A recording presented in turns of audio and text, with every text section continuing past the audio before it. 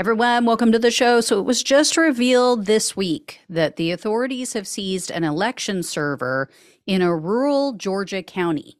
And this is tied to the story that I just shared with you guys a couple days ago about how Cyber Ninjas founder Doug Logan is still being investigated for his part in the breach of voting equipment in Coffee County, Georgia.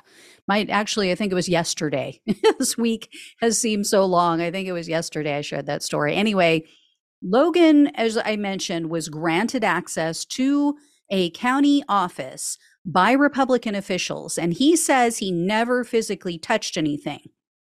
Logan claims he directed one of those county officials, and then she took the alleged illegal actions.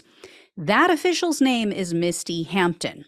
At the time of the Coffee County breach, Hampton was the Coffee County election director.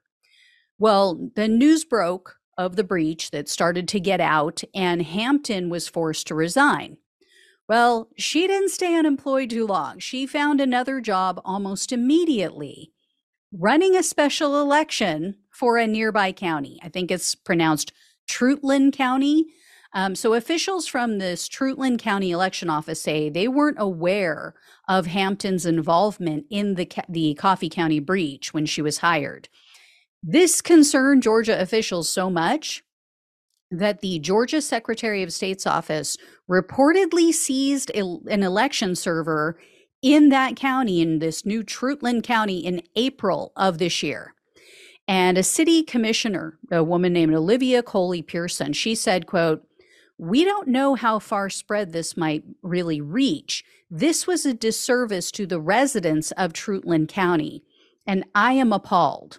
Nobody should allow her to do anything concerning elections with her history." And they have very good cause for concern because Hampton's actions are being investigated by the Georgia Bureau of Investigations. And in a deposition, Hampton was asked if she informed anyone at the Secretary of State's office before she allowed Logan and the others to access the voting equipment. Hampton replied, quote, "I did not." She was then asked, "And why did you not let the Secretary of State's office know?" And Hampton refused to answer that question. She pleaded the fifth to avoid self-incrimination. So that pretty much tells you everything you need to know. I don't know anything more at this time, what is suspected or why they seized that server. It could just be out of an abundance of caution, but we will see. And as I mentioned yesterday in that report on Logan, all of the Georgia election equipment is identical. Like once you get into one server, once you have access to one machine, basically you have access to all of them through backdoors. You can create viruses and malware and all kinds of stuff to mess with future elections. So that's what these people opened up.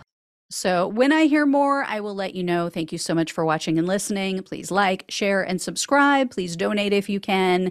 Love you all. Take care, and I'll talk with you soon.